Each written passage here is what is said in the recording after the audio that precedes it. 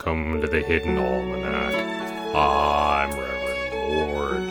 Today is November 18th, 2016.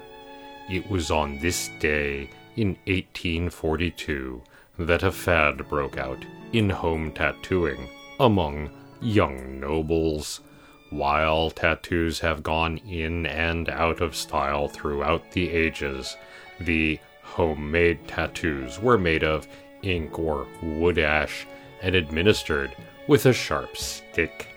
They were meant to look crude and as if they had been done in prison or on shipboard, thus lending an air of mystery and danger. This was the theory at any rate. In actual practice, the tattoos mostly looked like child's scribbles, and because they were being done without even the questionable sterilization offered by seawater or gin, immediately became infected. Scarring was the most common result, but several unfortunates lost limbs, died, and in one rather startling case, turned into a goat. Experiments to determine what exactly was in that ink failed, as the goat was unable to explain. And it was on this day in 480 BC that the unicorn stone was erected in the Highlands. This is known based on elaborate carvings which detailed the heavens at the exact time of the stone being raised, and which astronomers were later able to date precisely. It is perhaps not important, in the grand scheme of things, to know this date so precisely, and yet there is a certain comfort in being able to determine such things nonetheless. It is the feast day of Saint Blithin, patron of scarves and the knitters of scarves. Saint Blithin is represented as a figure swathed in fabric, covering everything but the eyes.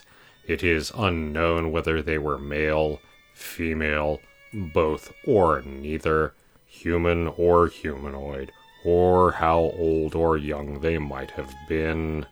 It is said that when St. Jerome was lost on a mountainside, St. Blithin appeared and led him to safety, providing food and warm clothing.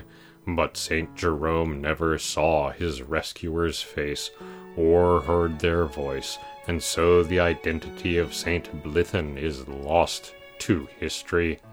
Even the name is probably a corruption of the Trizentine word for cloaked or swaddled. In the garden, it is still fall.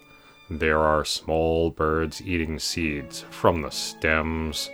Soon it will be time for seed catalogs. The Hidden Almanac is brought to you by Red Wombat Tea Company, purveyors of fine and inaccessible teas. Red Wombat, we dig tea.